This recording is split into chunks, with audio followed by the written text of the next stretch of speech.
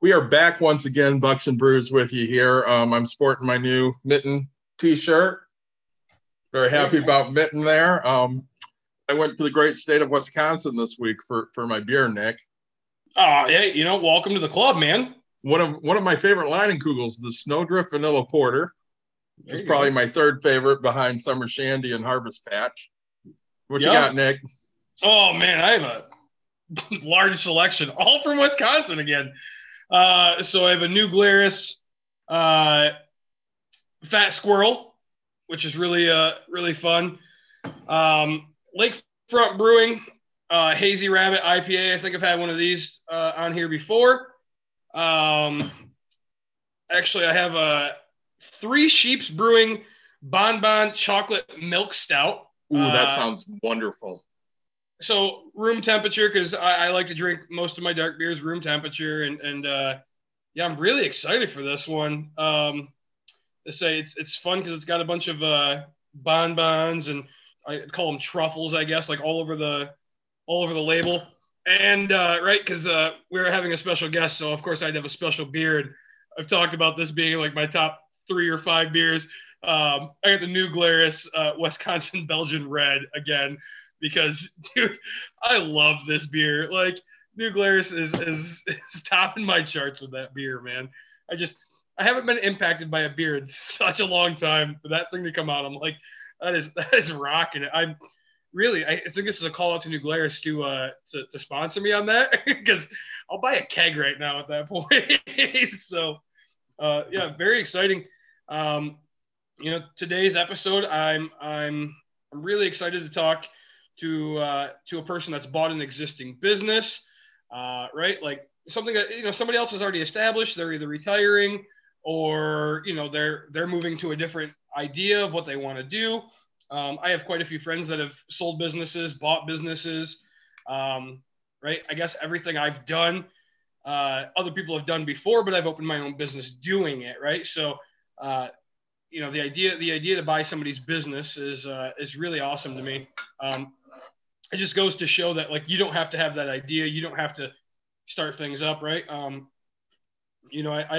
I know Gavin's going to give us his input um, on what he did and how he did it, but the ability to buy establishing clientele, like I know, right? Like my friends in the heating and cooling industry, right? Like some people will just they get burnt out. I mean, right? So David and I, you both know, we both know a heating and cooling guy. Yep. I just got started into real estate. Ended up using your guys' heating and cooling guys along with mine. He was doing boilers, and then only like a year or two into it, like I give the guy a call, and he ended up having surgery, and he's like, "Yeah, I'm just retired. Like, I'm done." Right? And I was like, "He goes, yep, sold it all to this company. Give them a call. I trust them." And I was like, "Oh, all right." So it's just there's always a point in life where people are gonna sell it, right? And they can give it to their kids or something like that. But the ability to buy that clientele is really cool.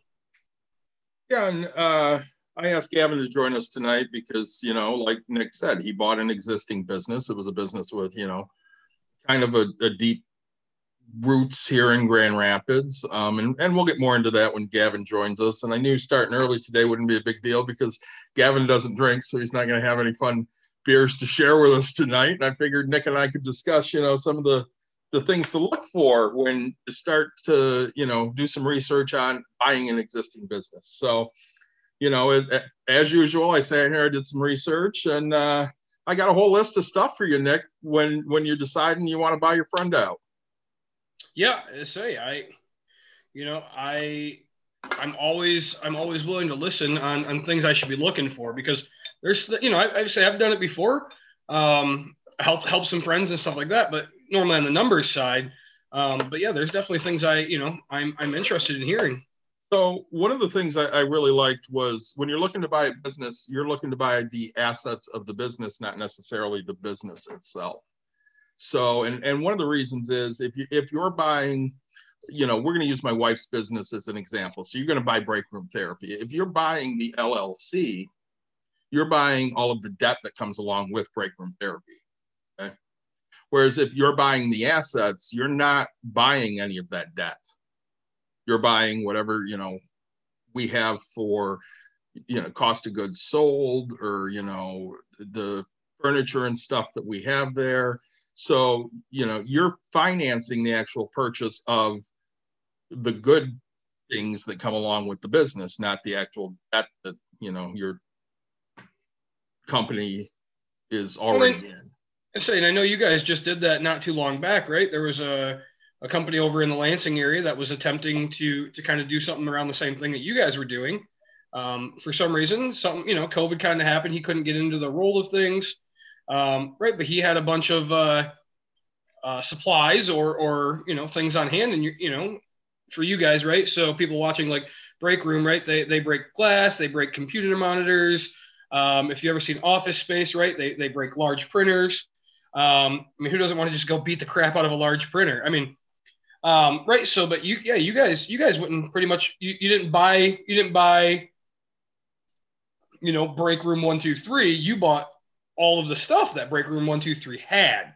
Right. So, we basically went through their assets and they said, this is what we have. And, we bought out the assets that for us made sense. They still had stuff left over that they had to deal with because we didn't actually want their business. And when you're looking to buy something, so, you're deciding to buy Nick out of his McDonald's franchise, because you can buy a franchise. Mm-hmm. Obviously, you're not walking in there saying, well, I only want this one register. You got to keep the other register. You're getting whatever the business comes with. Yep. But if he had taken out a new loan on something, that doesn't necessarily have to be a part of your deal. That's something that can be negotiated, and he might have to pay off with his proceeds from selling the business. Yeah, I look at things right from the real estate side, right? It depends on what you have, but I know a friend of mine is selling basically his business, right? He's got a portfolio in Grand Rapids, and he's got another portfolio outside of Grand Rapids, and he's got them split up, and right. But he's selling his real estate assets and he's moving into a different place, and so I guess I always look at, right, when I buy a rental, right? It's growing my business, but it's usually taking from somebody else's business, right? Like the 8 unit, right? I bought that out of somebody else's business. He was running, and so, but, we go to 1031s and stuff like that, right? So he has to take that and he has to go buy something bigger, or more money wise, I guess, right? And so, it's a way to help grow. So, there's people that do that type of stuff all the time. Get rid of your low performing assets and go into something bigger. So. Yeah. So, you also get better tax treatment if you're not actually buying all of that with the business too. You're starting with kind of a fresh slate there. We have Gavin joining right now. The other thing you need to do is figure out about the lease, the actual seller's lease, and if you can just assume that lease. Sure. Because obviously if, you take over a business and they don't want to renew that lease, now you got to find some place to go to. Yeah, saying that, that's those are things to worry about because, let's say with you guys even, right? So we go back to the Break Room and it's okay. Hey, you guys are loud and obnoxious, right? And you're throwing glass and breaking glass and you're hearing this stuff happen all the time. Who's to say that the owner just likes you two as owners? They don't know me from anybody. They don't know that I'm going to run the same thing. They're worried about, hey, the lease technically says you guys can run 24/7 or whatever you want, but we really like it that you guys are open until, it's an unwritten rule that you work from, let's say, 3:00 on when most businesses are closing. So then, right, there's a possibility that landlord, if it's under, if it's not an owned building, there's a possibility that the landlord's just like, nope, I don't want this to be a thing anymore. So, Gavin, can you hear us? I can hear you. What's up, guys? Fantastic. We can hear you too. So, big shout out to Gavin Willard, who is the owner of Tardy's Collector's Corner. Tardy's is a local shop here in Grand Rapids. I want to say it's been open since 1979. You got it. Oh, look at me. Pulling the date right out of my hat. Born in 79. I'm actually the second owner of it. I took over it about 6 years ago, And yeah, it's been awesome. I mean, this year's been weird, but other than that, it's been pretty darn cool. So, Gavin, we really wanted to kind of know how that whole transition started. I mean, you went, I know that you were a customer. Yep. And then, you ended up becoming the owner. And, I'll kind of later tell the story of how Gavin and I became friends because, for people that know me, Nick knows this very well. I don't really like people and I don't really talk to people. And, I don't believe that. I don't believe that for a second. Gavin didn't really give me a choice when I went in one day. So, yeah. So no, Gavin, man, I grabbed you by your ears and I'm like, you talk to me right now. You kind of did. So 6 years now you've had Tardy's, huh? Yeah, man, it's been awesome. I mean, like, it's so basically we'll start at the beginning. So Deanna and I started doing shows before we were affiliated with Tardy's, except for being customers. This was just our place that we always got our comic books at. So you're doing comic book shows? Yeah. Yep. We were doing Comic-Cons, toy shows, stuff like that. Okay. Yep. And we used to do, so we did comic book shows and toy shows, but we kind of didn't know where we were going, like what we wanted to do yet. So we were doing hemp jewelry at the time too, and doing metal festivals and music festivals and stuff like that too. There you go. So like I mean, metal like the rock music, like heavy metal. Yep. There was a local one in Grand Rapids, well, outside of Grand Rapids, called Carnival of Chaos, and it was a really cool show. I mean, like, really, really intense, but I mean, like, it was a great show. You sit up and the first year we set up there, we made hemp jewelry, but to like incentivize people, we brought king size things of M&Ms and candy bars. We wouldn't sell them. We were giving them away with necklaces. There you go. At a music festival where people are drinking and smoking and I'm doing all the adult things that they want to do. It's really the best way to make. I mean, like, I sold one guy like 5 necklaces just because he wanted M&Ms. Dude, I would have bought M&Ms, or like I would have bought necklaces just to get M&Ms. Like I'm that guy. Like if they were pita M&Ms, dude, I'd have been like, this dude knows me, like to a T. Absolutely. You got to do what you got to do. David had told us that you weren't going to be drinking, but I seen what you just had. So can you tell our viewers what you're drinking today? I'm drinking the smallest 10-ounce can of Pepsi. Hey, at least it's something, right? So everybody drinks something. We have people that just drink water on here. We happen to partake in some brews once in a while, a little mixed drink. But we, judgment free. So, all right, absolutely. It's your show, man. I'm not coming on here and talking about other people's drinks. Absolutely. You're doing festivals. Yeah. You don't know where you want to go. So basically, it was we wanted to do we would do music festivals, we would do Comic-Cons, basically anything to get away from. My wife worked at a family fair for forever, and I worked at a gas station, and it was just kind of like this is the thing that pays the bills that doesn't really make us happy, but we would work 40 hours there and then work another 30 to 40 hours on selling stuff online or at conventions or at music festivals or whatever we could do, So yeah, I mean, like, we just went at it and did what we could do. I mean, anything to get off of somebody else's pay stream and get to our own business, basically. Sure. And so I assume David said you used to shop at Tardy's. Yeah. Yep. It's been our local place that we shop since like 2003, I want to say. Okay. So now, was it always named Tardy's? Did you guys do a name change? I mean, how does, like, walk us through, like, how did you even talk to the owner that I want to buy it? Like, what is this whole thing? Yeah, I was going to say, yeah, I should probably talk about the thing that I'm on here for instead of being like, oh, yeah, we used to do all sorts of stuff. Next question. Yeah, we talk about everything here. So, and we want to know, right? We want to know what it takes to get to that next point because, like, right, there's going to be the guy that's out there just like you, right, working in a gas station, working in something, and they're doing this little side hustle of whatever they're doing, right? Like, I don't care if it's just, hey, I'm mowing lawns at night, or I go out and snow blow. Like, there's always somebody. Yeah. No, I mean, so basically what we did was, so we've been shopping there for forever. And I would just go in and chit chat with the owners. And sometimes he was real sociable, and sometimes it was like you'd get 2 words out of the guy. He just wouldn't. He'd clam up. He didn't want to talk.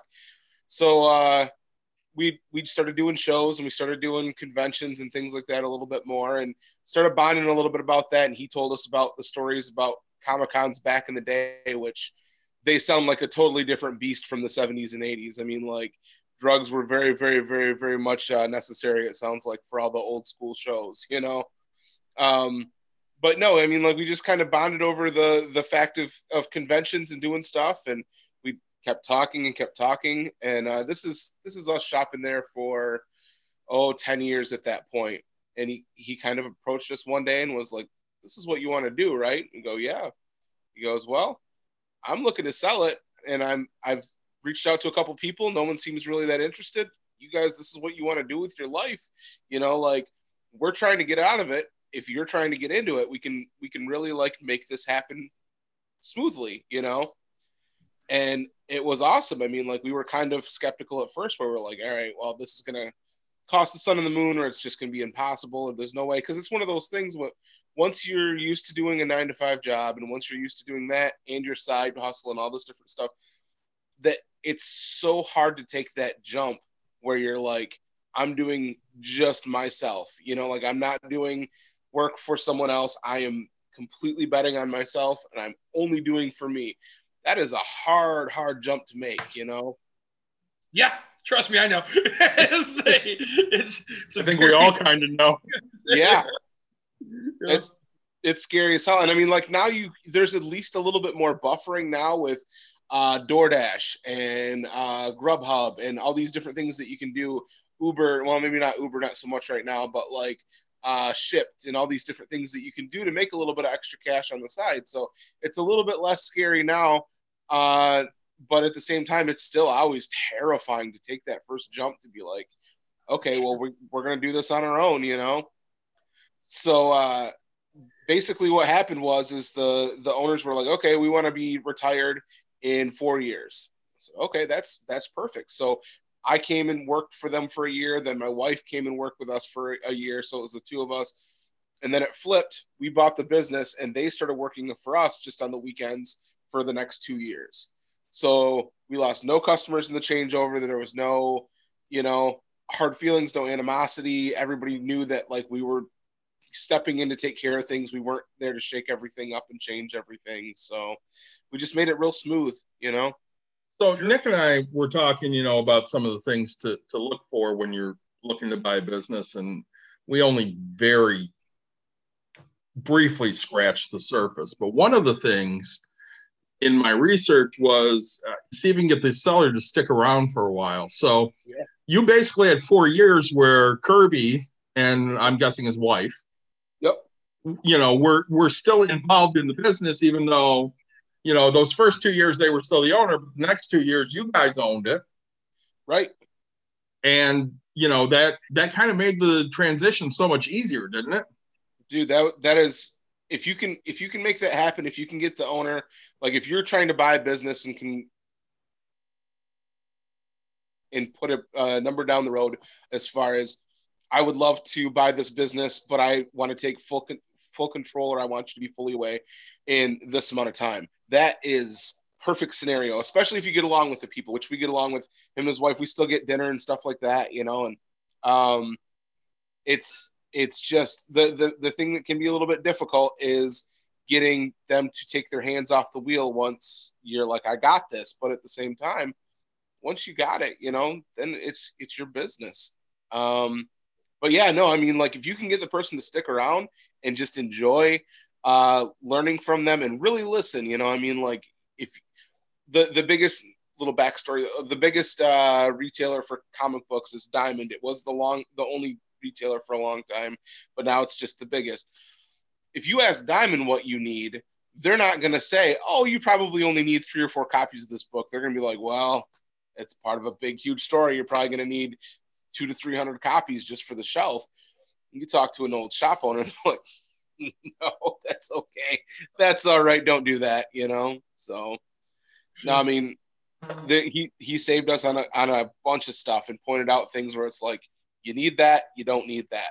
Don't let him talk you into this. That's actually a really good idea, you know?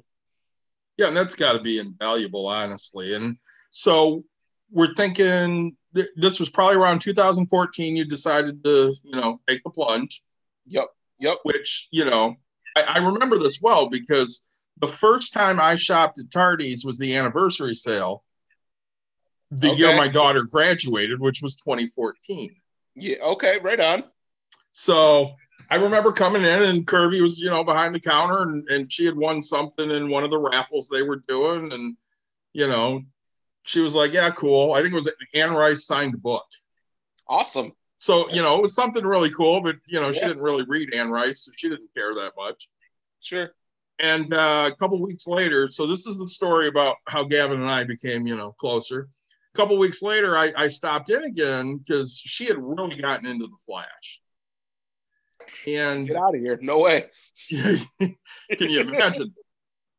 So I stopped in and I was looking, for some stuff. And I don't like talking to people in stores. I just want to look and be left alone.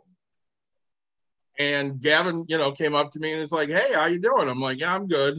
He goes, what can I help you, find? Are you looking for something specific? And I told him, well, my daughter's into the Flash. And, I was just looking to see what, might interest her. And he goes, there's this really great series.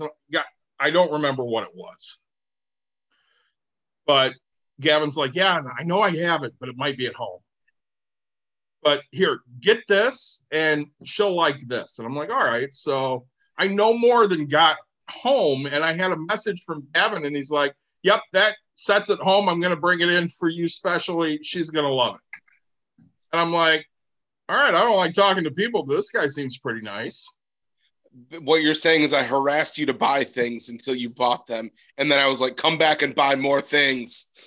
Technically, yeah, but you were so nice about it. I didn't care.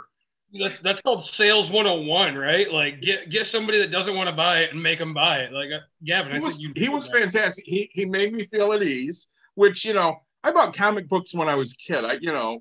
As I got older, I really didn't buy them. I really didn't read them. And, at that point, Caitlin enjoyed reading, but she didn't want to read big, long books.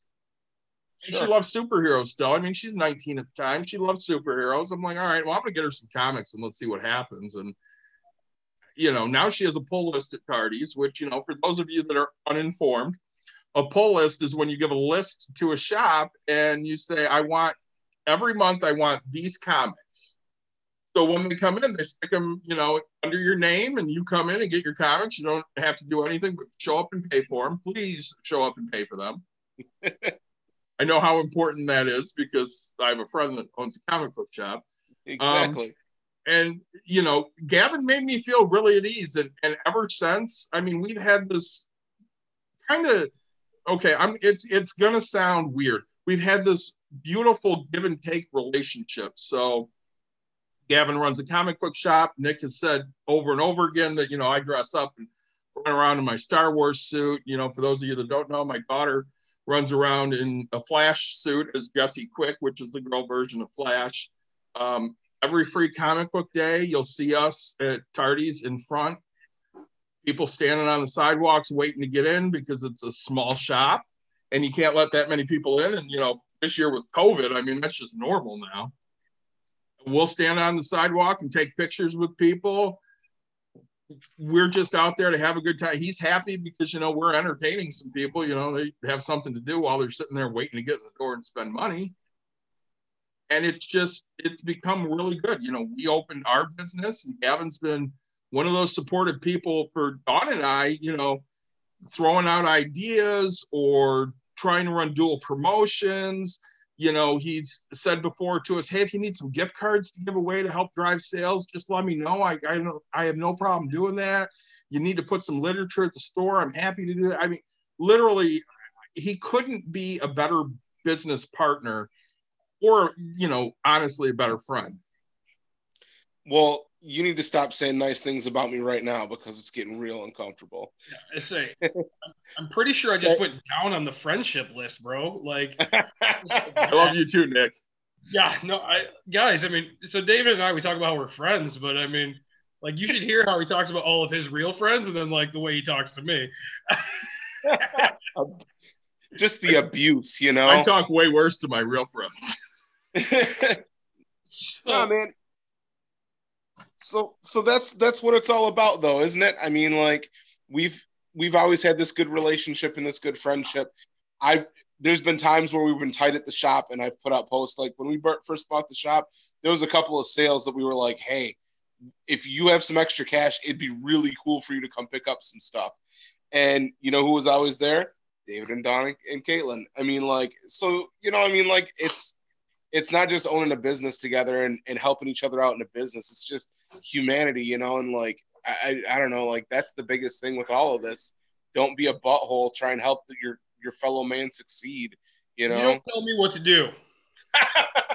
Fair enough. You know what? It's your show. Well, and through all COVID, that's a really good point too, because I know, when all of this shutdown started, Gavin's one of those people that we stayed in contact with, and he stayed in contact with us. So when they opened, I immediately went in and bought stuff. Dude, not necessarily stuff I needed, but I felt like, okay, Gavin's always been supportive. I need to go spend some money. I'm going to go buy, something at the shop. So, I'll go drop $50 or something. It's, not a big deal to me or to him, but he's like, hey, money's coming in the door. He did the same for us. We were sitting there closed for a while, and he got a hold of Dawn, and he's like, I need $100 in gift cards. And she's like, I know times are tough for you guys too. I don't want to put you out. He's like, no, I need $100 in gift cards, sell me some gift cards. And, that was basically our sales for May. Yeah. Yeah, man. No, I mean, and so COVID has made everything insane. I mean, I did a daily video from the store every single day because I went in every single day, and it was brutal because we're right next to a deli, so they can serve food. People were coming up and buying stuff. So essentially, it felt like we were grounded the entire time. Like everybody's outside doing stuff. Everybody else is outside doing commerce, especially right outside of our window. And we are told you are not allowed to interact with the public. But, COVID was a very good test to see if you were ready to own your own small business and what you were ready to put into it, because it made us hustle in ways that we were like, I didn't think I could do that, but yeah. Panic attacks, sure. Stress, yup. But, you make it through. Yeah. Well, I think that's what the successful businesses find a way to do, It's not the easiest thing, and it's not necessarily what you want to do, but you find a way to make it through and be okay. And that's really kind of where, both Tardy's was at and Break Room was at, is, yep, this shutdown sucks, but we're going to make it through it, and we'll be okay when it gets over, whenever, that may be. Right. So are you guys affected by this shutdown now? So far, we're not. We had pulled back some of our own openness. So like we had gone back to 2 rooms for a while, and we made the decision on Friday to go back down to 1 room. And now we've made the decision that, when you show up, you need to call us, because we're not going to have anybody coming in the business if somebody is in the business. Yeah. So, smart. I mean, we're trying to make it as safe as possible, but, you guys know as well as I do, mental health is really tough for people right now. And if we can stay open and give people that outlet to come in and break some things and blow off some steam, I think that's helpful to people. I think that's a good thing. Absolutely. Absolutely. And I mean, excuse me, if they're not telling you specifically, I mean, like I saw the list of what they want closed. And I mean, like, you don't fit really into any of those things, which is great, because you kind of, in your appointment only, I can't imagine them harassing you on that. We're pretty safe, I think. I have had the thing that's been killing us the last 2 days is because we're a retail store, and I think people forget that we're a retail store just because we're pretty comfortable, and a lot of times it feels like you're just going and hanging out in your living room or hanging out at a friend's house. So people are like, "Are you guys closed?" We're like, "No, come in and buy your stuff now." I mean, but we've probably had 30 calls in the last 2 days. Like, "You guys closing on Wednesday?" No, not unless we have to, which we don't have to right now. So I've been writing a million notes here. So, um, so we had, when you were talking about working with the old owners and kind of during your process of buying them out, um, I have just so many questions. Yeah. So you talked a little bit about, like, what he taught you, some certain things that you should buy and certain things you shouldn't, and how that was benefit. But some of the questions, what did they have that you didn't, right? And then what do you have now that they didn't have? Like, um, right? Like, what are some things that have changed since you bought that? Okay. Yeah. Yeah. I was starting to think of like my brain was going way past that philosophically and things like that. So No, like these are just simple and easy questions. I like to just be say. perfect. No, so I mean, like one of the things that they had that we didn't carry, and I don't remember if David was shopping there when we had it, but we used to have an adult room. We used to have a room that was just Playboys and penthouses and all that kind of stuff in the store. And Something my kind of place. yeah, right. It's super fancy. This is actually a great story too, how we got rid of that stuff. So we got rid of that stuff because basically you'd walk in, or people would walk in and they'd see it was like saloon doors, and 99 like we made like I tracked the sales in that area, and we did about $6 a month in business out of that corner. And people would come in with their kids and see the saloon doors and go, no, this isn't my comic book store. Because I mean, like, you don't think of Hustler and Penthouse when you're thinking of comic books, even though it's all paper and there's comics in those adult magazines and stuff. But it didn't add anything to the store, and it was actively taking away. But the best part of the whole story was, so we buy the shop and we're getting rid of it. The old owner's like, yeah, you're gonna lose a lot of money, and I'd shown him about the tracking the room and stuff, and he goes, yeah, I get it. So we put it all up on eBay, and it was 37 short boxes of adult magazines, and it was pickup only. You had to drive up and pick it up for $500. And somebody that lived over in Wisconsin and drove all the way to our store. They didn't get to the shop until like midnight, so we had to meet them down at the store at midnight to sell pornography. And so like midnight porn deal at the shop, and they pull up and they look around and they go, what the hell is this place? And I go, it's a comic book shop. Like, superhero movies are kind of in vogue. People know about comic book shops for the most part. They were blown away at the concept. And they're like, well, what do you do? Like, just sell out of here? And I go, oh, we have conventions. They're like porn conventions. And I go, sure. They knew the concept of porn conventions, but not Comic-Cons. Wow. All right. So, quick side story. My wife and I got married just over 10 years ago. We were broke. So we go to Las Vegas for our honeymoon because it was cheaper than going up to the upper part of Michigan. Like, people don't believe this. Like, when you start doing the math, like, it was cheaper.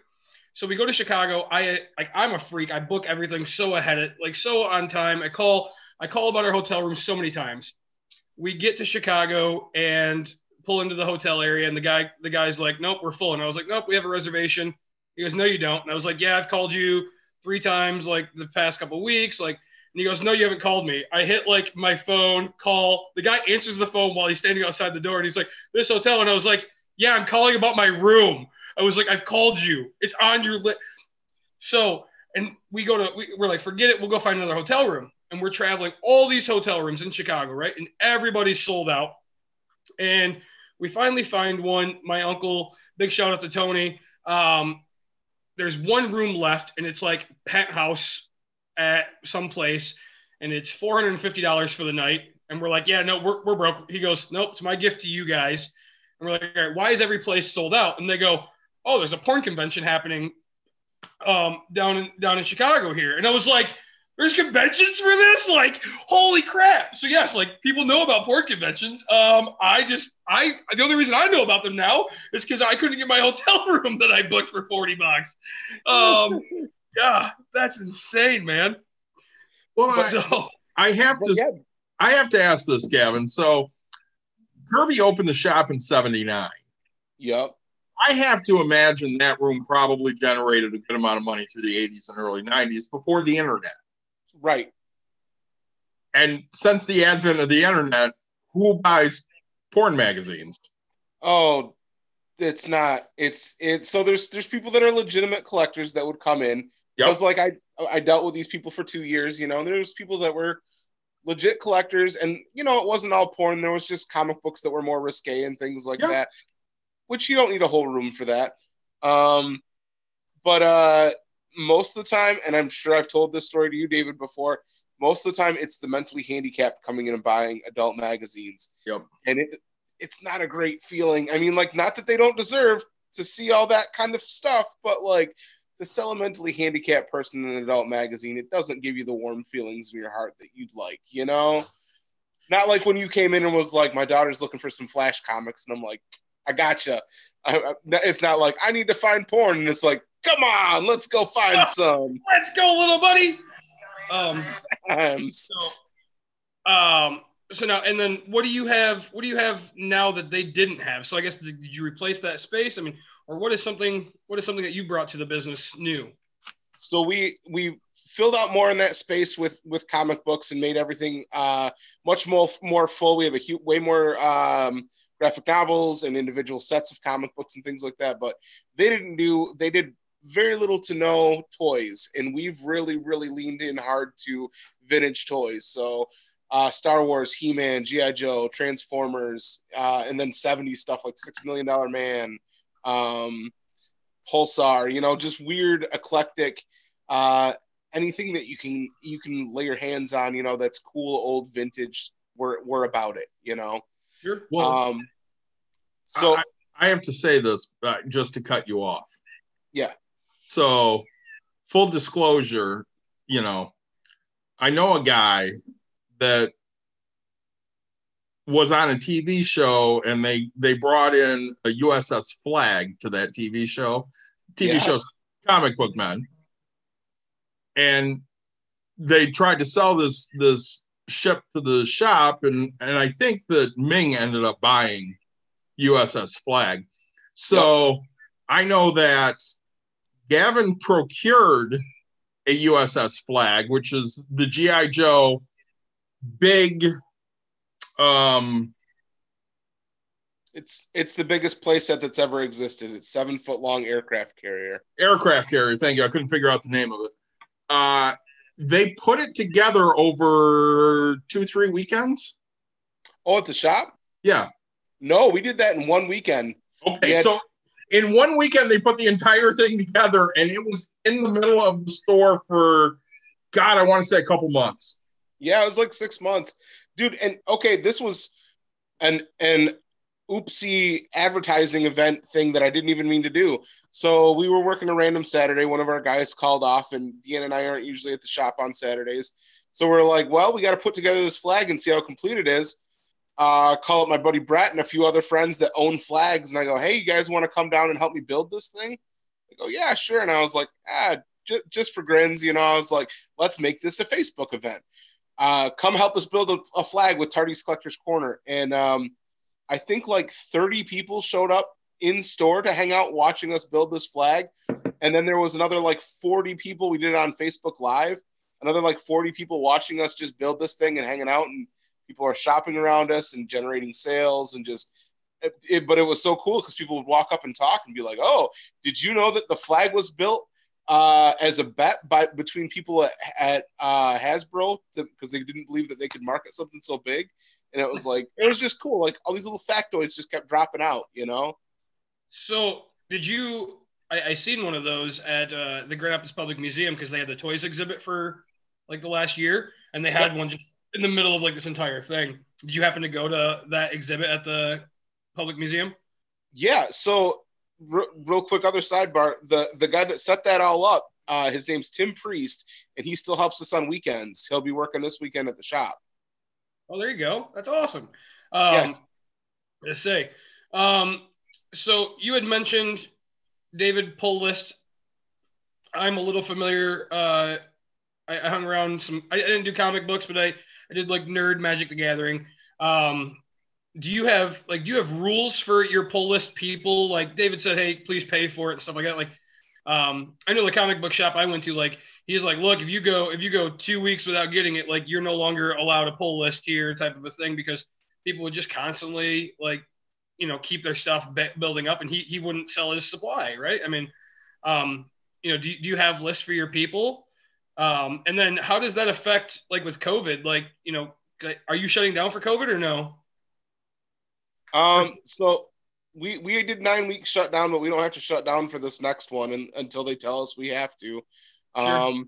So right now we're golden. But no, yeah, we've got a pull list set up. It's usually about 3 weeks, but we don't just stick everybody's stuff back out on the shelf after 3 weeks. We usually wait about 3 weeks and then get a hold of them and go, hey, you got a stack of stuff here. You got to make your way in, or just give us a credit card number. We'll run it over the phone right now. And most people go, I didn't even realize it had been 3 weeks. I'm so sorry. Here's my credit card number. Let's take care of it right now. And we'll just hold on to it for them. It's paid for, it's taken care of. Sure. I'd say, so like the best thing that we got by buying the shop is our customer base. Our customer base is so amazing. Anytime we're in trouble, anytime they know that, like, for instance, the first time that COVID shut us down, a half hour after they announced that all businesses were closing down, you would have thought a bus let out in front of our store with as many people that came in and were just like, well, here's my pulls. Here's another $100 to take care of anything that might come in for me while you guys are shut down. You're taken care of, Yeah. So yeah, that's kind of our pull and hold system is 3 weeks, and then we contact you, and then we probably give you another week or two. And if we don't hear from you after that, then we shut you off, Yep. Now, do you have like promos for those people, or like we're Bucks and Brews, so I mean Brews, right? I'm a Mug Club member at more places than most people are. So like, do you have like like a comic book club or whatever? Like, I mean, is there a benefit to getting your being on a pull list? Like, what's the perk that you have? The main thing is I mean, like, we don't have a ton of perks per se, but a lot of comic book clubs, they'll charge you. They'll be like, okay, well, it's $10 a year and you get 10% off your books, or $20 a year and you get 20% off your books, or whatever. We have our bonus program that we give you stamps. For every $5 you spend, you get a stamp. When you fill it up, you get a $25 credit in the store, and you can stack them. You can use them as much as you can. The big thing though is we go through our books and make sure that the stuff is not damaged. We bag and board stuff if you request it, and it's there. So there's so many books that people like, case in point, there was a book that came out a couple weeks ago, Teenage Mutant Ninja Turtles Last Ronin, which it was a huge book. It was the first book that Kevin Eastman and Peter Laird worked on together since mid-90s. They hadn't done Turtles since then. They barely really even talked. So this book, like, they underproduced it basically. And oh, raffle tickets too. That's right. Yeah, there is another thing. My wife's like, hey, don't forget. So they underproduced this book from what they needed to. So then they shorted our orders. Comic book shops nationwide, they shorted them by 20%. So we didn't get close to 25, 30 copies. So it was almost to the point where, like, the only way you could get a copy of that book at any of the shops locally is having a pull and hold. And, I mean, there's a lot of benefits. It shows to us that you're serious about shopping with us, and you'd be surprised the extra little things, like with David, I know what he's looking for. So he'll get random messages where I go, hey man, like, for instance, he was looking for an AT-AT Walker, like a vintage AT-AT, for a long time. And I got a really nice one in. I go, AT-AT Walker it's a Star Trek thing that's like a square box with some feet, and it blows up a Star Destroyer dust thingy. Yep. Don't listen to a word Nick says. He has no idea what he's talking about. Yeah, it was from that movie Black Hole, and they make the noise at when they walk around. That's exactly right. See, Gavin gets it. I was perfect with that. Yeah, you nailed it, man. You're perfect. Clearly, you have a huge grasp on science fiction. And that's perfect. Absolutely.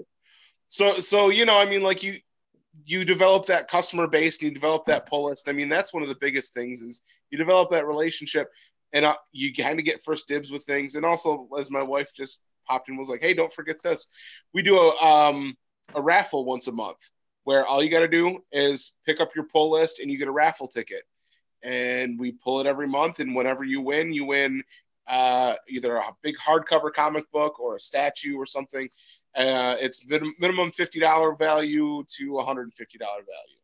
So, just something extra, and it's always something fun when you walk in and go, hey, you won a thing, Right, for sure. So part of the great thing about, having that personal relationship, which, we hit on that a little bit, but so Gavin gave me a call or sent me a message, I don't know, 4 or 5 months ago. And he's like, hey, I have something for you. Sweet. So I come into the shop and he goes, yeah, it's not a big deal, but it's kind of cool. And he hands me a Dixie cup. Oh, yeah, I forgot about this. I have not, because I love my Dixie cup. It's a Dixie cup from, I want to say, I don't know, 1980-ish, of a Tusken Raider. Now, for those of you that don't know, I dress as a Tusken Raider for Star Wars. And Gavin goes, it's not really a big deal, but I saw it and I thought of you and I thought you'd want to have this. And I'm so happy with this little Dixie cup that Gavin gave to me. Yeah. That it's right now it's just sitting in a box, but I'm going to get a baseball cube for it. And I'm going to stick it in a baseball cube because I'm so excited about a Dixie cup that probably cost 3 cents when it came out. Right. Yep. Yeah. No, man. I mean, but that's what it's all about is you develop that personal relationship. And you don't necessarily have to have a pull list to get a personal relationship with your comic book guy, but like, it's definitely that bringing back that whole thing that we talk about community and like getting to know a person. So you're not, I think one of the biggest problems that we have with like big corporations like Walmart and Target and stuff is you're never used to seeing the same person every time you come. I mean, maybe eventually, but for the most part, it's always a rotating cast and you never really get to know anybody. I get to know all my customers, know how they're doing. One of our customers had surgery a few months ago, and like I've been talking with his daughter almost like once a week, just checking in and see how he's doing and stuff. Yeah. And I think, I think that's what separates, right, big business from small businesses. Definitely, like you hit it right on the head. It's that relationship building. I mean, again, nobody else would do any, like a Tusken Raider Dixie cup, right? I mean, that's something very small, and it just, right, it hit the home for David, and, you've hit a lifelong customer at that point. And I went, gotcha, when I did it. Right, dude. I mean, you have to, right? I mean, hey, you ain't going nowhere else, buddy. That's right. I own you now. But and I know when I go looking for things, even in the real estate side, right? It's like, if I don't make a relationship with people, like nobody knows that I'm looking for a place, right? Like now, randomly, it's just, hey, there's this my neighbor's selling this place or something like that, right? And it's just all off of that quick. Oh, hey, like. I probably bought a person a shot or something. Who knows, but, it's those small things that equal out. Right. And if I buy a place from somebody, like I almost always go for a steak dinner. Right. It's like hey, thanks so much for thinking of me. Like, here we go. So I know one of the biggest questions everybody's going to have, right? Like, I'm going to buy a small business that's been around forever, or whatever, for a small period of time. How do you come up with your numbers, like, to buy the place, right? Like, I don't know. You don't have to be specific if you don't want to, but like, I would assume that Tardy's isn't worth $5 million, right? Like, like how do you come up with like the value of what the place is worth, how much you're actually willing to pay? Like, how did you come up with that figure? Well, I was actually, I won't get super specific into it, but I was actually really lucky with, because we had my wife and I have been talking about opening up a comic book shop for years. That was our goal to do. That's why he brought it up with us to buy this shop. And we had looked into it and looked in, there's the company Diamond that sells almost all comic books has a figure kind of like, okay, well, this is the number that you should have to open up your own business. And it was between this number and this number. And when we first started talking about it, he had a number in mind, and we're like, okay, cool. And it took 3 or 4 times getting together of him to actually give us the number, because I think he was afraid that we were going to flinch at the number. And it was kind of on the high side of what they said a good startup business would cost. But at the same time, we're not buying a startup business, or we're not starting a startup business. We're buying something that already has legs in the community. We have, at least 50 pull and hold customers, 50 to 100 at the time. We've got regulars. We've got people who know the name in town. And we're established, So, I mean, like, it was, like I said, it was on the high side of what they said was acceptable to have to start up a business, start up a comic book shop. But it was like, okay, well, you're not getting a startup. You're getting something that's fully ready to go. It's step in and do this thing. So now, I mean, I guess, did you ask him for his, so like when I go buy apartments, right? Like I ask for a Schedule E, right? It shows me how much money you actually made. Like, anybody till they're blue in the face can say, oh, this can rent for $1,100 and blah, blah, blah. But like the bank's not going to finance me on $1,100 per unit for 100 units if you're really only getting $600 a unit. Like nobody cares about the what could be, right? Like it's right. The what is. I mean, how did you get to see his finances? I mean, oh yeah, we were able to see. I mean, we were very. That was another thing that was cool, is they were very open about everything. We were very, they were very transparent, and like I said, we were friendly beforehand. So it was very much like, this is what we make normally. And I could see already with what I was doing, just because they've been doing it for 35 years. They didn't really, take advantage of things like eBay or social media or things like that. Just from me stepping in and doing little things like that and selling on eBay, I was generating another like 30% worth of revenue that they weren't before we stepped in. And this was me just kind of like, okay, well, helping out as much as I can. If I was really throwing coals on the fire, I was still doing my eBay on the side. Sure. So like when I was like, okay, well, if this is mine and I can put both feet in on this, it's going to be way more than 30%, and it is. I mean, that's the nice thing about owning your own business, especially when you're selling things, is basically you're just, you're responsible for what you're going to make, I could make bare bones, regular, whatever comes through the door is what I make. I could make 10 times that if I really wanted to just sit on the computer and list comic books until my fingers bled, I mean, like, you can, no matter what, it's you. That's the hardest part about owning a business, is it's all you. Like your successes, that's you. Your failures and your short-sightedness and your, man, I just really wanted to go golfing that day. Yep, that's you too, I do really want to go golfing. I know, right? Now, so you answered one of my questions. Are you doing online sales? You had mentioned, like, when you started, you were doing shows. Are you guys still doing shows now? There is none. I mean, we're trying. Well, so before COVID, I guess, like so you've owned it for 6 years, I guess. So in the past 5.5 years, were you still kind of doing shows and things? Oh yeah, absolutely. I mean, we would normally, this year has been really rough, just mentally, for not being able to just go and do shows. Sure. We would usually do anywhere from 12 to 20 in a year. Okay.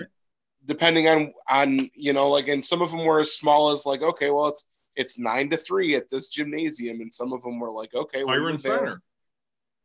Byron Center, exactly. But then there was Indianapolis, where you're there from Thursday morning setting up till Sunday night tearing down. Sure. So I missed the hell out of it. Were the old owners doing shows as well? They did back in the day. I mean, they did in the 80s and 90s, and they had really like taken their foot off the gas on it. And I think that's another thing, is if you're going to do the business that we do, like, they hadn't done a convention in 6 years before we started, and they did one right before we bought the shop from them. Like, we went and did it with them.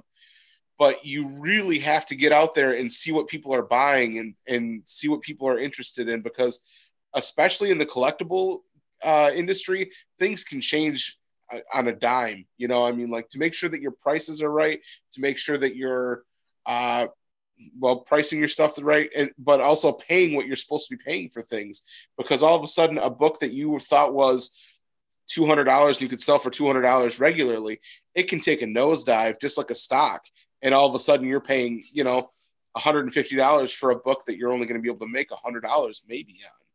Sure. So you're taking the loss. Right. So, I mean, I have a few more questions on my end. Yeah. Let's see, I have to figure out. So I'm interested. What's the most expensive thing you've seen either come through your shop or you've owned in your shop?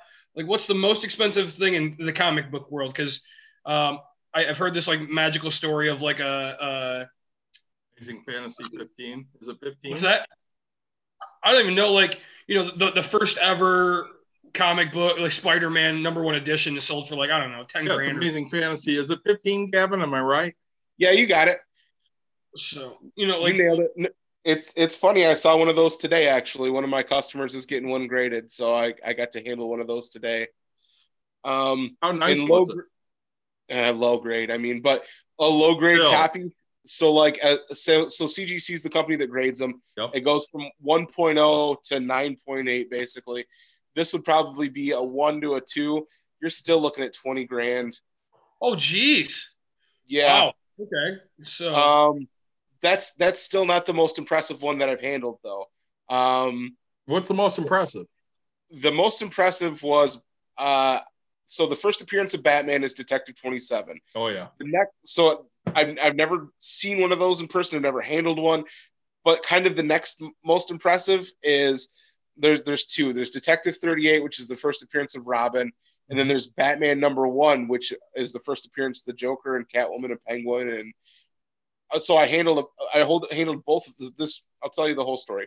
One of our customers, he was really in dire straits, going to have his power shut off, all this kind of stuff. He comes in and he goes, "Hey, like, we're getting ready to head out to a show." And he goes, "I need to talk to you about these comic books." And I go, "Can it wait?" And he's like, I got to talk to you about this, you know, like, really worked up. And I go, "Okay." So he brings in this box, or these banker bags, and just like what you'd think for like a deposit pouch would look like. Yep. Unzips it. There's a first appearance of the Fantastic Four, Amazing Fantasy 15. There's an Avengers #1. There's every big book that you can think of that there's a movie on. He had those books. But I'm like, you know what? I've handled these books before. I've seen them. I'm cool. Like, I'm unflappable. You know, like, you're not gonna blow my mind with the first appearance of Spider-Man. So we keep going. And there's a first appearance of the Green Lantern, the first appearance of Hal Jordan, which I'd never seen one of those before. Not an insanely expensive book, but starting to sweat a little bit. I'm like, wow, that's so cool. And then I get into the Batmans and I get to the Detective 38 and I'm like, okay, I need to either put these books down because I am like shaking. I'm so excited. Handling that one and then handling the Batman #1. I mean, that is comic book insanity. So the Batman, let's see. One of them, I think it was the Batman #1, sold for $40,000, and then the Detective 38 sold for, I want to say, $27,000 to $30,000. Wow. So, and then you sell them on consignment for him? Yeah. So basically, he didn't want to. He wanted just cash in hand. And we're like, okay. And the way he came in and the way he was nervous, I was thinking that he needed cash, like gonna break my kneecaps, I need cash right now type of situation. Yeah. We're like, okay, well, what's your timetable? How fast do you move these? And he goes, oh, in the next year or so. We're like, in the next year? All right, well, let's do this, you know? Yeah. So we got him graded. We sent him off we didn't do him on eBay. We did him on one of the more prestigious auction houses. We sold on Heritage, which is kind of the gold standard for auction houses for collectibles and things. Okay. Yep. So I think so. I have two questions, or I have a question and a statement on that. One, I love how like excited you got about comic books, and I'm over here like, yeah, you know, hey, it's comic, like, but I love your passion for it, right? Like, you're in the right business because you're passionate about your business and what you do. And then my question is, the Batman that where like the Joker comes in and the Penguin and all that, like when you open that book, does like Kiss from a Rose by Seal just play like a birthday card? Like, yeah, absolutely. Why do you have to go to one of the worst Batman movies? Like the greatest Batman movie. It's like the greatest Batman movie. Horrible. It's probably because it's like the only one I've seen. No, so the song that plays in my head is, if you're familiar with Flight of the Conchords, they do a song called "There Are Angels Doing It in the Clouds," and that's what pops into my brain. There you go. So I don't know if you guys are intending to sell, but what are some suggestions? What are some things that you would give the old owner, or even yourself, or anybody that's looking to sell? Like, what is the suggestion? Like, what should you have if you're ready to sell your business? If you're looking to sell it, like, what should you do? What are some things you should have in place? Honestly, man, I think that was the best case scenario. I mean, I can't think of a more smooth transition. I got to meet the customer base as not the guy that's going to come take over. I got to meet them as just hey, this is Gavin. He's going to be helping out in the shop, to the point where, hey, Gavin's here every single week, to the point where, like, hey, Gavin's going to start taking over this place, and everybody was just on board. Like, I got to meet everybody. Everybody was comfortable with me. Yeah. I lost 0 customers in the switchover. I mean, 0. I lost no one. I think that when we look at, Grand Rapids in a whole. Yeah. So there were like 4 or 5 comic book shops, when I moved up to Grand Rapids, which would have been 99-ish. I got Caitlin when she was 5. So she was, we're talking 2000, 2001. And I went to different comic book shops with her, but I never really found one I liked until Gavin's like, yeah, try this, try that. You might like this, she might like that. Really, it's the little things when you look at an owner of a business. So do they make their base feel comfortable? Do they, are they personable? What were you going to say, Gavin? Go ahead. I'm broken on this level. I mean, like, you guys are it's very nice of you to invite me onto the show, because this is all about business and things like that.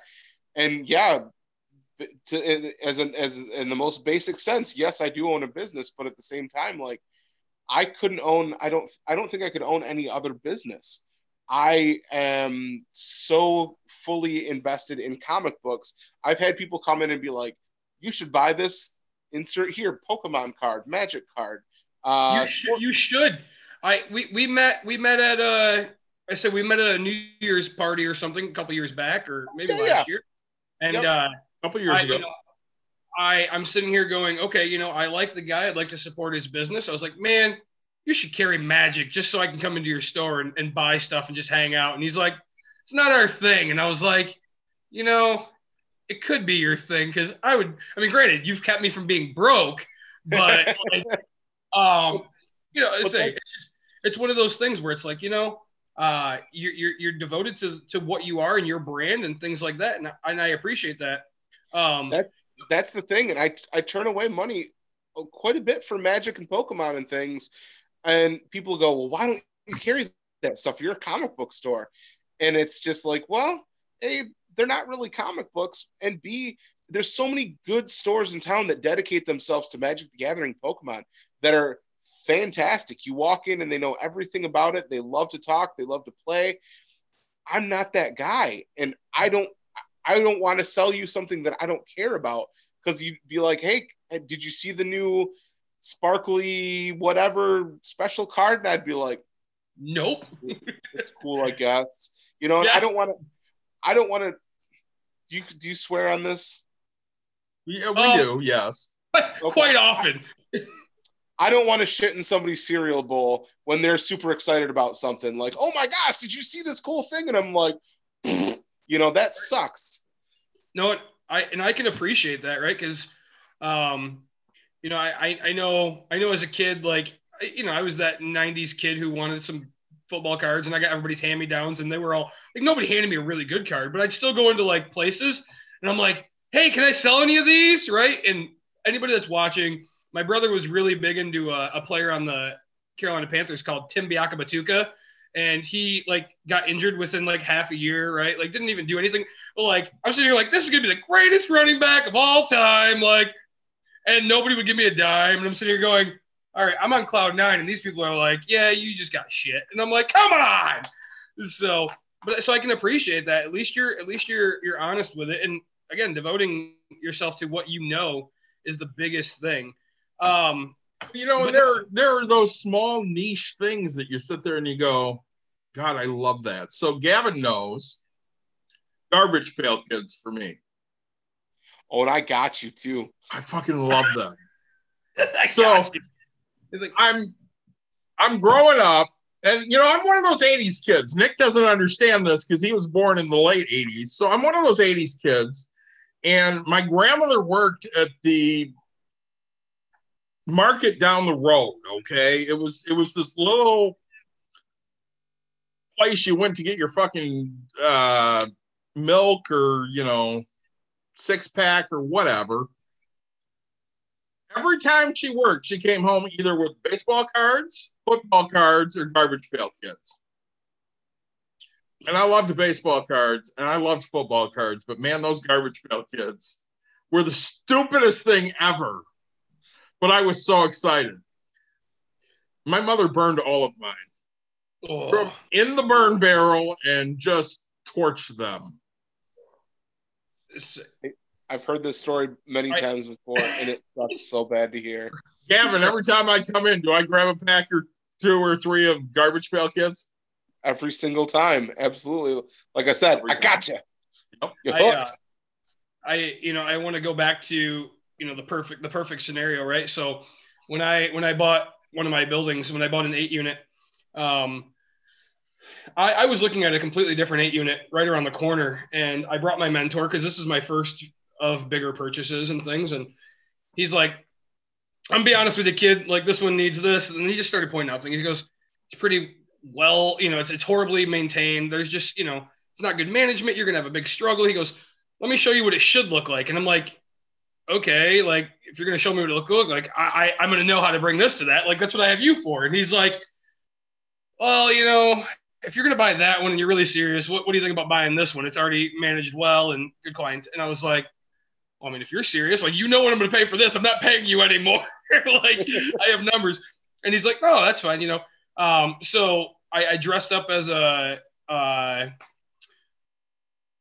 pest company or whatever, like with some people, and like we're going through some units, and it's first time kind of getting to know it. And then as I'm buying it, he's like, all right, we're gonna go do some maintenance together, and like, hey, and so like people started getting to know things, like, but they wouldn't know that I'm looking to buy it, right? It was just, hey, he's hanging around good company, like this guy, and then all of a sudden, right, it was like, all right, purchase. Walt stays around for quite a while, and he's like, I'm gonna make sure the tenants know not to call me, but to call you with all their problems and things like that, and just slowly, like, right, but like that hands-on thing of like, now my tenants aren't afraid that some random person is just kind of buying it, right? Like they're not, oh, is he gonna raise rent? Is he gonna kick it out? Is he gonna do this? Like, I mean, you're always feared for that, right? Like even with pull lists, like, oh, is he gonna keep my pull list? Is he gonna care that I've been around since 1979? Like I'm the number one. Like, does he care about me? And so I think there's like so much to be said about that because, right, like you want to care about that person as well as the old owner did, right? Like you want them to understand, hey, like, yes, we don't have that relationship, but we'll get there, right? Like I want that opportunity. It never hurts to get an endorsement from the old person that they trust, You get that. This is the guy. I'm not the guy anymore, but this is going to be the guy, and he's going to take care of you, And I've bought in other places. I've bought in other places where let's be honest, like management was horrible, and the owner didn't do anything, right? And so like I get over there, and I'm like, hey, I'm Nick, I'm the new owner. Great, like blah blah. And get the one person that's like this is wrong, and I'm like, I'll get to it eventually. Like just let me slowly work on that. I'm not gonna flip your unit while you're in it, type of a thing. Yeah, but, right.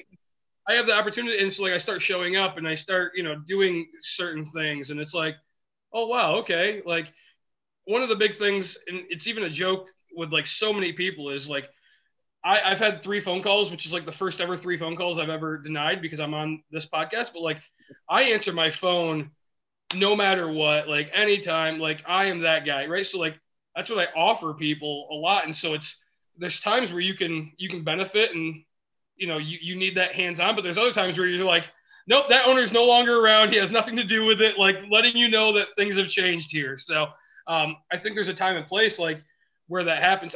We had it go around. Last year, I think it was like there was a snowplow company that like they landed half of Jennison. I swear it was half of Jennison for like snowplowing. Right?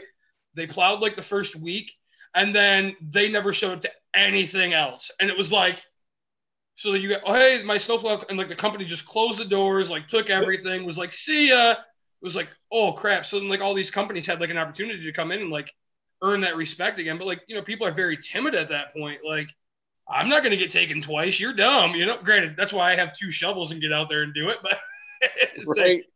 like, even now, like, and referrals are huge, right? Like I use a lot of Walt's people. I mean, we've become best friends on some certain things. And he's used some of my people just because like, hey, my electrician, right? Like, yep, is a fantastic guy, goes and does things like on time. And he never really had an actual, he always called like a different company, like, yeah, we can get there. But like his plumbing people, like, hey, it's Walt. Oh, hold on. Like, yeah, hey, you know what? Your toilet's gonna stay running for like an hour. Like they're over here, but like, yeah, we'll come back, but so there's just that relationship building is huge to me, especially in small business, right? Like, I mean, I look at myself like I lost a corporate job, and that was because I was a number, right? Like, so if your customers just feel as a number, they're going to go to a place that they don't feel like a number, right? Like, I don't know, you don't call David, oh man, there's bag number 167. Here you go, man. Like that, you don't ask people to come in. Hey, what's your number? Like, right. No, hey, yeah. So and I think that's huge. Well, and I mean, like that's because everything is getting so much further and further away from that, especially with COVID, especially with people only like barely being able to leave the house to go either go to work or they're doing very little socializing and stuff to be able to come into a store. Because I mean, like, again, you go to Meijer and they're tired and they're scared and they're beat, I mean, like, and they've been mistreated because people are yelling at them all the time about, because they're pissed off and scared. But you go to a shop that cares, and I mean, like, I hear it a lot. People come in and they go, wow, this shop is really cool. And I see it a lot in our reviews on Google and stuff where they're like, the customer, the people that run the place are insanely knowledgeable and extremely nice. And like, that's all I go for in life. Even if you don't buy anything, I'll take knowledgeable and nice and just, make sure that you're enjoying the hobby, Can I get $1 million? No, but I will show you some books. This guy's not nice. Don't let him talk anymore. Cut him off. He said he was nice. I just said no. So and here's one of the things, Nick can probably back me up on this. I'm kind of a pain in the ass. What? Factual statements. It's okay that I'm a pain in the ass, but how you win people over is by actually honestly caring about them. Okay. Mm-hmm. So when they walk in the door, you care about whatever their story might be. So Gavin knows, I help Dawn run a business, and when people walk in the door, we care about them. We want them to have a great experience when they come to our business. And I think that's why him and Deanna are so successful, because when you walk in the door at Tardy's, that these people honestly care about whether you have a good experience at their shop. You don't necessarily have to buy anything. You just have to come in and they're going to tell you a story, or they're going to suggest some things to you. And as long as you had a good time there, they're happy. Well, I think, go ahead, Gavin. Oh, the other thing too is to be to genuinely enjoy it. And that's what comes back to the things where I don't sell Magic cards or Pokemon or sports cards, to genuinely enjoy it. You don't like, I'm one of those people that I would rather you not talk to me at all than to lay on this fake customer service spiel and ploy. Like, I hate being sold on things. So there's customers, I'm sure David's one of those customers that they'll walk in the door and I'll go, ha ha, fuck you. And that's what they need. That's customer service, you know? They're like, ha ha, fuck you too, you know? I think that's huge, you know, so we hit it on the head, right? Like I don't have the passion for comic books that you have, right? But like I have the passion for the money aspect. Sure. And, you know, we're talking business. And so, right, I've asked that question to some other people where it's about like, hey, what's the coolest thing you've seen? But like, I want to know like, there's a difference between coolest things, right? Like David, the Tuscan Solo Cup, which is worth 3 cents, and the like actual like $40,000 for a comic book, like that. Like no matter what it is, like that interests me, right? Like I want to know what the weirdest thing that's sold for the most money, and it blows, right? Just like Magic or whatever, like the most expensive card or but the most expensive piece of paper that actually sold for money. Like it blows my mind how things can go from, you know, I don't even know what the comic book back in the day was, like 25 cents or whatever, and now it's worth 40 grand, right? Like, and it was 10 cents originally. But now that brings me to my next investment point, because we have to talk about money. We talked a little bit about the Ninja Turtles thing, and the two people that wrote it never talked to each other. If I want to get into like, so baseball cards are coming back. I don't know if you guys know this at all, but like, dude, it's becoming like this collector's thing. Gary V, which I'm wearing his shoes. Hold on, let me take one down. I got the 001s on right now. So my boy Gary V, my one broke after I wore it 3 days, right in the heel area, but I only had it because I've owned them for, I don't know, 2 years now or whatever it is. But they said because the receipt's older than like 60 days, I can't get my money, or they won't replace anything. And I'm like, that is so much bulk. Like I've kept them as collector's things. Now I'm just wearing them because I'm like, I don't really care. I didn't do them as collector's items. Like I wanted them for like special, like, hey, I need to get into business mode, and the time has happened. But I think, you know, how do I know if a comic book is going to be worth money? Is there a way to kind of judge these things? Like, what do you suggest for somebody who's like me, who really just wants to look at another business adventure? And how do I find the right comic book for me? There's a ton of ways to figure that out. I mean, you can Google and look up comic book investment apps and comic book invest websites and things like that. And the main thing that they're going to say for any of this kind of stuff is look for new appearances of characters, look for things that might be prevalent in movies and TV later, you know. So like, for instance, Marvel's doing the Eternals. The Eternals comic books, they've got Angelina Jolie and a handful of other people. I don't think we've seen a trailer for it yet, but it's coming, you know, like COVID really threw a wrench in everything. I had 4 full sets of the original comic books that I couldn't give away. And now you look at a number one. The number one, when I had looked it up before, sold for about $5, maybe, if you found the right person. Now it's an easy couple $100 book.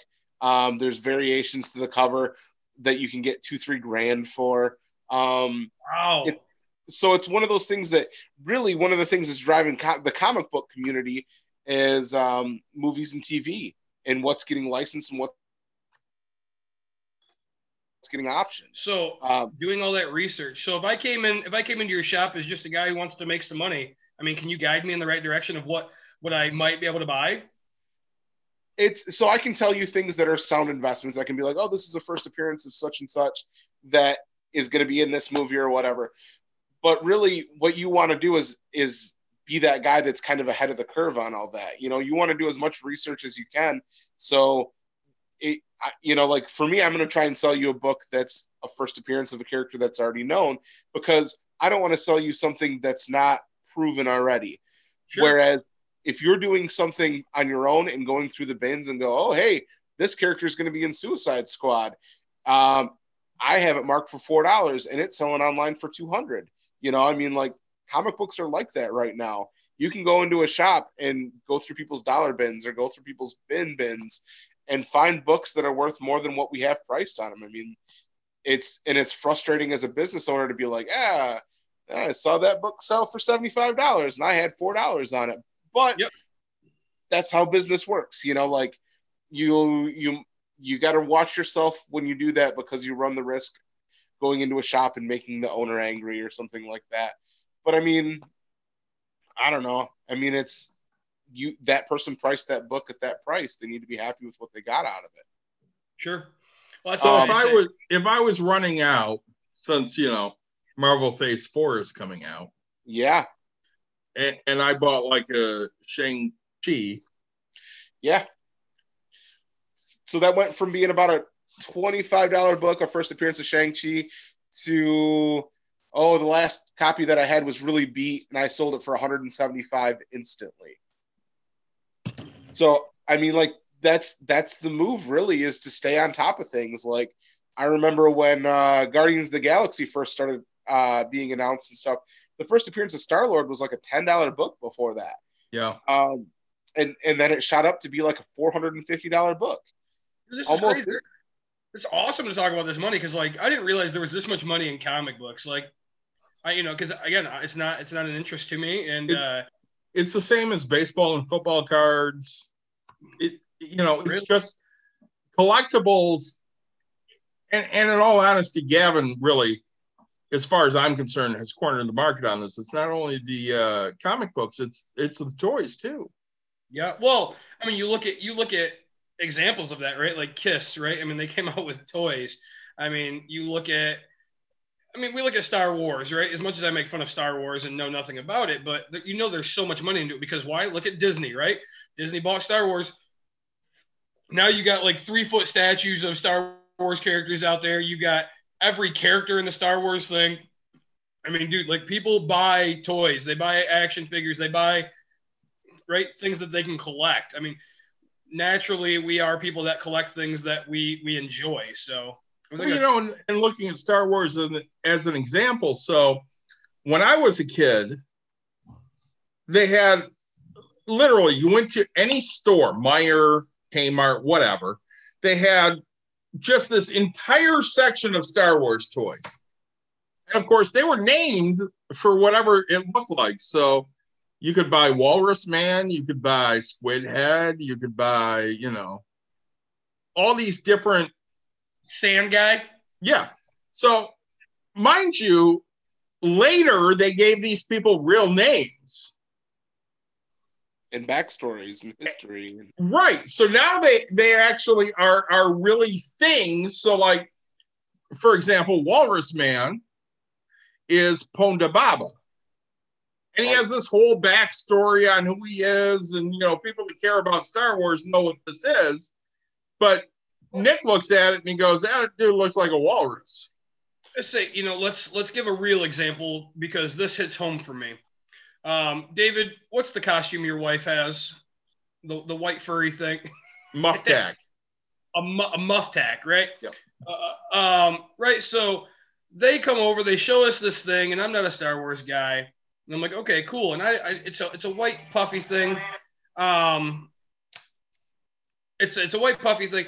But then they show me a video, right? And it's like, it pans across, right? And it's done. And they're like, see him? I was like, yeah. That's the only time he shows up in Star Wars. He's sitting at a bar, and that's it. And I was like, wow, there's a whole costume on a guy who has like a millisecond of a clip. But then they started giving backstories of this thing. They started doing all this. Like, they rewrote everything that showed up. Yeah. So, and now that suit's worth thousands of dollars. Well, and I mean, like, any of that kind of stuff, comic books and toys and things like that, everybody wants the first appearance of things. I mean, like, you look at any of that kind of stuff, and you'll find weird little, like, for a while, Marvel produced Star Wars back in the 70s in the comic books and stuff, and they did a comic book called The Last Jedi. Had nothing to do with the movie, but all of a sudden it started shooting up in value, just because it had the same name.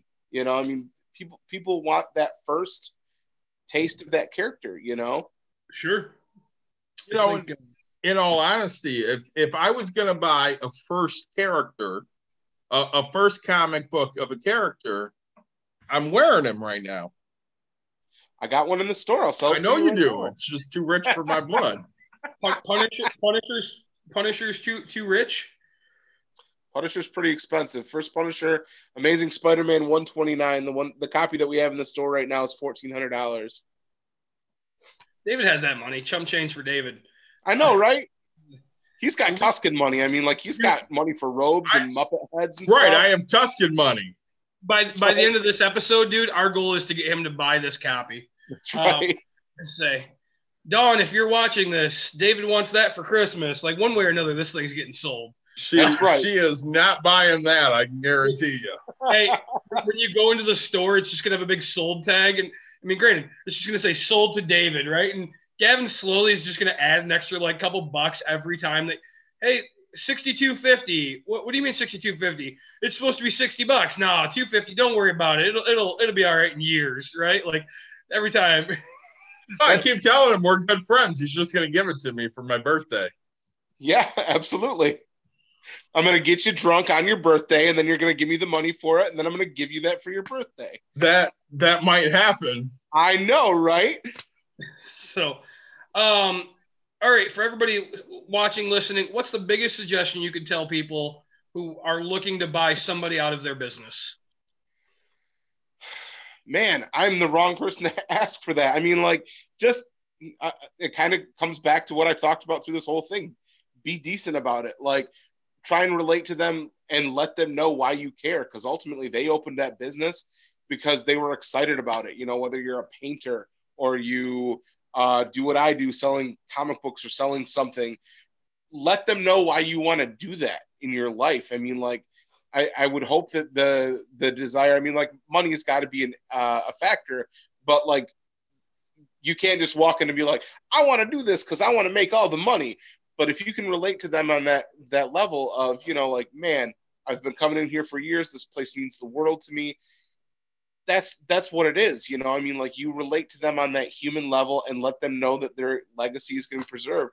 That's one of the main reasons why we didn't change the name was it was already an established business for 35 years. But for the other reason, why would I change the name on something that he'd had his name on for 35 years? You know, I mean, like, you keep the guy, and that's a secured legacy. You know that, like, the people that you care about and the business that you care about isn't going away.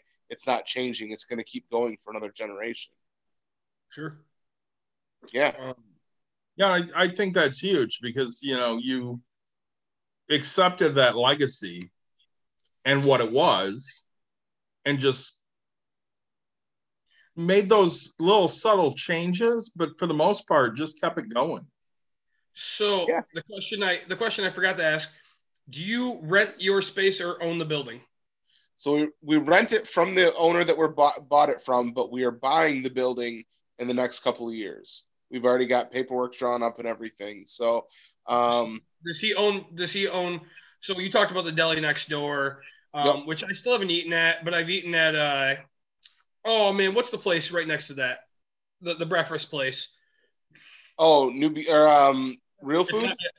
Dude, Real Food Cafe is like a half a mile away. Is it really? I don't know. All those strip malls down there look the same. So every time I see Tardy's and I'm like, but that gyro looks real good. Like, every time I'm like, man, I kind of want a gyro. So stop in sometime and grab some food. And when you order, it'll be like 10, 15 minutes before your food's coming. Just pop in, because I guarantee you, your first walk in, when you look around, you're gonna be like, "What the fuck? Where am I right now?" No, I say I've been to so many. I've been meaning to stop in and just say hey. But again, I have a problem with collecting. I'm already talking about how to make money and stuff like that. So my wife, if I went, you talked about how you sold your adult magazines. Like 37 in a row. Like, I'm that guy who's like, yep, I'm just going to keep stacking boxes. And my wife would be like, there's more crap in the house. And be like, yep, don't worry about it. Someday it's going to be worth nothing. Exactly. Yep. No, so that's why I try to stay away, because if it's collectible, man, I go for it, right? Granted, yes, you say I was born in the late 80s, but I was around for the 90s. And TY Beanie Babies were the biggest thing. And I was like, man, I gotta own a Beanie Baby in every single one of them. And then somebody's like, the Princess Diana bear is worth like, I don't know, 100 million bucks or whatever. And I was like, I'm gonna figure out how to get that thing. Like, be scouting people. I'm like, I'm trading you for this, and like I'm trading up, and I'm doing whatever I can to get this thing to happen, man. If your collectible story is Beanie Babies, we got a problem. I collect bowling balls. Does that help you? No. Just say I'm still angry. I got rid of all my Transformers, GI Joes, and E-Man. Yeah. I think everybody's got some type of collection, right? Whether it's a collection of stocks or whether it's a collection of comics. So another side, gosh, I have so many questions. Do you have a personal collection of your own, or does everything have a price tag for you? I mean, I've got a yes to both. I've gotten them. I mean, my wife and I both have an amazing personal collection. Our house is just full of collectible. Hold on, I can just. Hold on. That's just the living room. That's 6 display cases of monster stuff and vinyl figures and horror and all sorts of cool stuff that we have. But no, I mean, like, but ultimately, if you were like, man, in all my life, I've been looking for this figure and I'm willing to pay you 3 times above what you have on it, it's a good possibility that you're like, you know what? All right, I've had it for a while. I've appreciated it. It's time to roll it. Sure. Now, the other quick question, because we talked about my Gary V's and how I was putting them in the box and stuff like that. And then I realized I'm always that person that's like, I want to enjoy the things I have. How many things do you have that are still new in box? Do you keep it in the box? Like for new toys, not old school collectibles, right? That you knew that they were collectibles. Like how many things do you buy now that you keep straight in package, don't touch it because you think, hope, want to be there? So that's a tough one. I have a lot of stuff and I buy a lot of stuff for me initially, but a lot of stuff I don't take out of the box. So case in point, the stuff that I just showed was all monster horror type stuff. I'm also a huge avid He-Man collector. I've got almost every U.S. release He-Man figure. I'd say I'm missing one thing, maybe 2. So they just released a Snake Mountain Skeletor's playset, but it's scaled up to fit 6-inch figures, which is like the main thing that people collect right now. I bought it for $600. It's selling for $1,500 right now online. And are you willing to wait to sell it, or are you going to sell it? No, I'm going to hold on to it. But the problem is I'm so broken now, being somebody that buys and sells and stuff, is I go, man, I really want to bust that out and check it out and see what it looks like. But it's selling for $1,500 right now, and they're not making any more.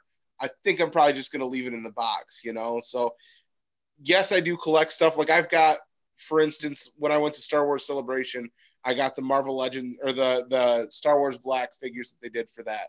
Still in the package, still pristine. But you know what? If somebody came up to me and was like, "I'll give you $400 a piece for them right now," I'd be like, "All right, that's cool." Sure. So there's nothing in this world that you wouldn't sell collectible wise. Boy, there's very few things. I mean, like I'm sure there's a couple of things that I wouldn't. Oh man, gun to my head. Yeah, there's very few things. So I showed the cases before. I don't know if you saw this, but this is one of my favorite things. This, I don't know if you can see it on the floor over there. It looks like a green M&M. Hold on, I'll get up and show you. So it's a Ratfink figure. It's 24 inches tall, and it is super cool. And I think this is one of the things that I would not get rid of. And I don't know why. I'm not a car guy, but I love Ratfink so much. All right. Say. He's just big and gnarly, and I love him. I go to bed with him every night. No, I don't really. Say he looks like he stays there, but I'll believe that you sleep right next to it. Absolutely. The air mattress is coming out here very soon. Look, all right, I need everyone to understand this right now. It is not sexual. Say, my only question is Ratfink between you and Deanna, or is he on the other side? No, he's right in the middle. Absolutely. We love him. So, David, any other questions? No, I think we got a lot of good information from Gavin. You know what? Go ahead. You know what? I take that back as far as selling stuff, because the toys are cool, the comics are cool, the carded figures are cool, but there's something that I collect that I can't just go out and get more of, and that's original artwork.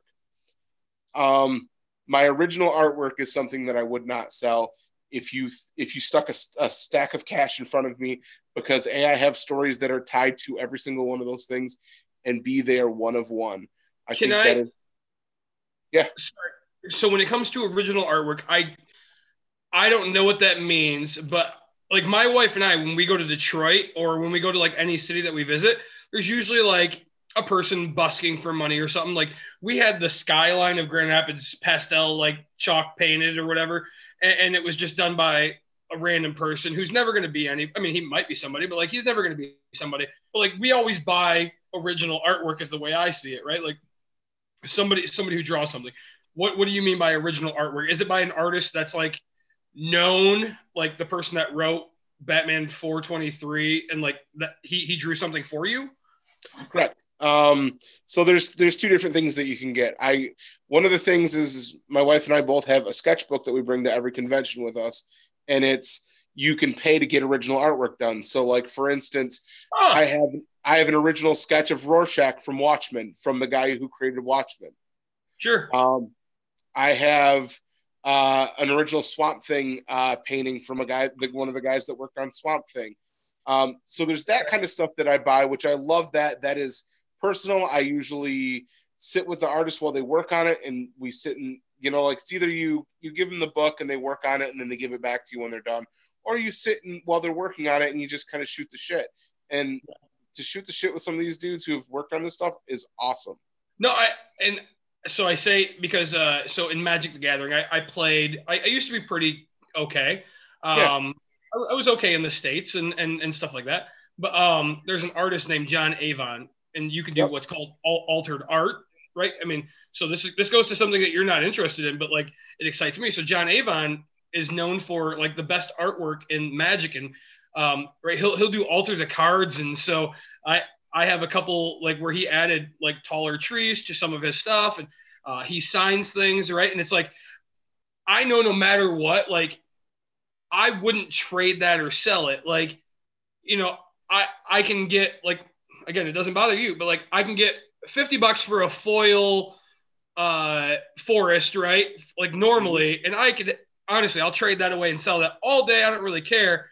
But like, this one altered, it might be worth 100, but to me, it's just like, I guess like for $100,000, I'm not gonna lie to you, right? Like there's a number on it, but like that number has to be so significant that nobody would ever pay it, type of a thing. It's that hypothetical, and I don't like hypotheticals. I'm not that kind of person. I have, what would you do? But like, really, it has to be just so ridiculous that nobody would pay it. It has to be life-changing money. Exactly, right? Like, and so I think I think there's definitely a few things that I hold on to. Sorry, my rock star here is telling me good night. So hi, Emerson. So she's YouTube famous. So I think that there's always going to be that personal level of things. So like the one of a kinds where it's something that you're interested in and you're awesome. Like nobody else would pay you the amount of money that you want for it, right? Like, right. I agree. So there's that. There's original sketches that I have that I spent time with the artist, and then there's also full-on published work that I have. So like, I own pages that have been printed in comic books, or covers that have been printed for comic books. I think probably one of the more expensive pieces that I have is by an artist named Jock, who worked on Batman, and it's one of those things that it's one of one, and it's so cool because you can grab somebody's comic book and go, oh hey, flip, I own that page. That is a cool feeling to have, like, I own that original artwork and it's on my wall right now, Oh, you own okay, so you own what they made the copies of. Right. Oh, that's awesome. Like, that's really cool to me. So I'm going to throw this out there right now. Gavin, do you want to know what Don bought me for Christmas? Yeah, absolutely. So, $1,400 What were we trying to sell? A force? No, she did not buy me the first appearance of the Punisher. Not yet. So at Grand Rapids Comic Con last year, Guy Gilchrist was there, who's a Muppet artist. Right. And he saw me and my buddy Mike, who do the Waldorf and Statler in our Tusken Raiders. Right. So she talked to Guy, and Guy's doing a Waldorf and Statler for me in our Tusken Raiders. That's fantastic. That's awesome. That's so damn cool. I'm so excited. He's like, so what are we looking for? And she goes, you know, they need to be in their box. They need to be heckling somebody. Figure out what you want them to say. I don't really care. Yeah. So I'm so excited to see what Guy comes up with. But such a nice man. That's the other cool thing about Comic-Cons is you get to meet these artists. And I mean, like, celebrities are super cool. But in my opinion, I've had so many genuine, heartfelt moments with artists where you got to sit and hang out while they're working on a piece for you, or just and it kills sometimes. You hear the stories of some of these artists who are like not the best human beings, because like I've met people that were always super nice. Like I met this artist named Ethan Van Sciver, who has a real I don't know, like bad history of like getting like very, very political, very, very polarizing to fans.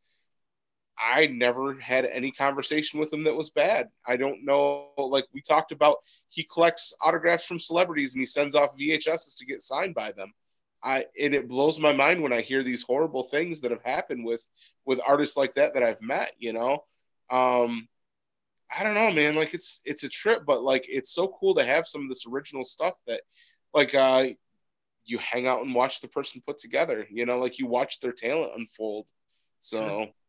All right. Hey, Gavin, stay with us for a bit. But everybody, I want you guys to like, subscribe, share. Bucks and Brews is growing. We're really excited that you guys are tuning into this. It's been a real awesome thing to watch for me, just the amount of times that people are listening. I've been getting quite a bit of feedback. Just had a phone call with somebody on our last episode. I'm really appreciative of everybody that's watching and taking their time. Gavin, I want to thank you so much for joining us, talking about how to buy an existing business. Being a business owner itself, man, like you're an awesome dude that cares about the community itself. I can't wait to have my daughter's like dance team or softball team or whatever she's going to get into next, like sponsored by Tardy's Comics, dude. Like how awesome is that going to be? Like all over the chest. So really, I appreciate it, guys.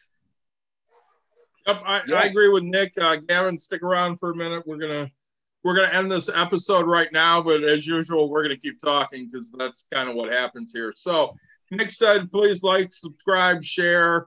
You know, if you have any ideas for shows, please send them to us. If you have questions, please let us know what they are. We're here to help, and we absolutely love it. Gavin, did you have anything last minute to say? Well, I was just going to pump up you guys again. Like, share, subscribe, send baked goods. They'll take cash, check, money order. Any kind of gift, they'll probably take it. Not really Goodwill donations, but you know what? If it's worth enough, all right. If you can use it for a taxable write-off, I'm sure they'll take it. You know, I mean, whatever you can give these, I mean, just give it to them. It's fine. They're going to keep asking, so you might as well just give it to them. Line and Googles, we're waiting for your sponsorship. New Glarus, Wisconsin Belgian Red. I'm waiting for that sponsorship. Like, I care about David. I'm going to share one with him someday. But really, like, this is all mine.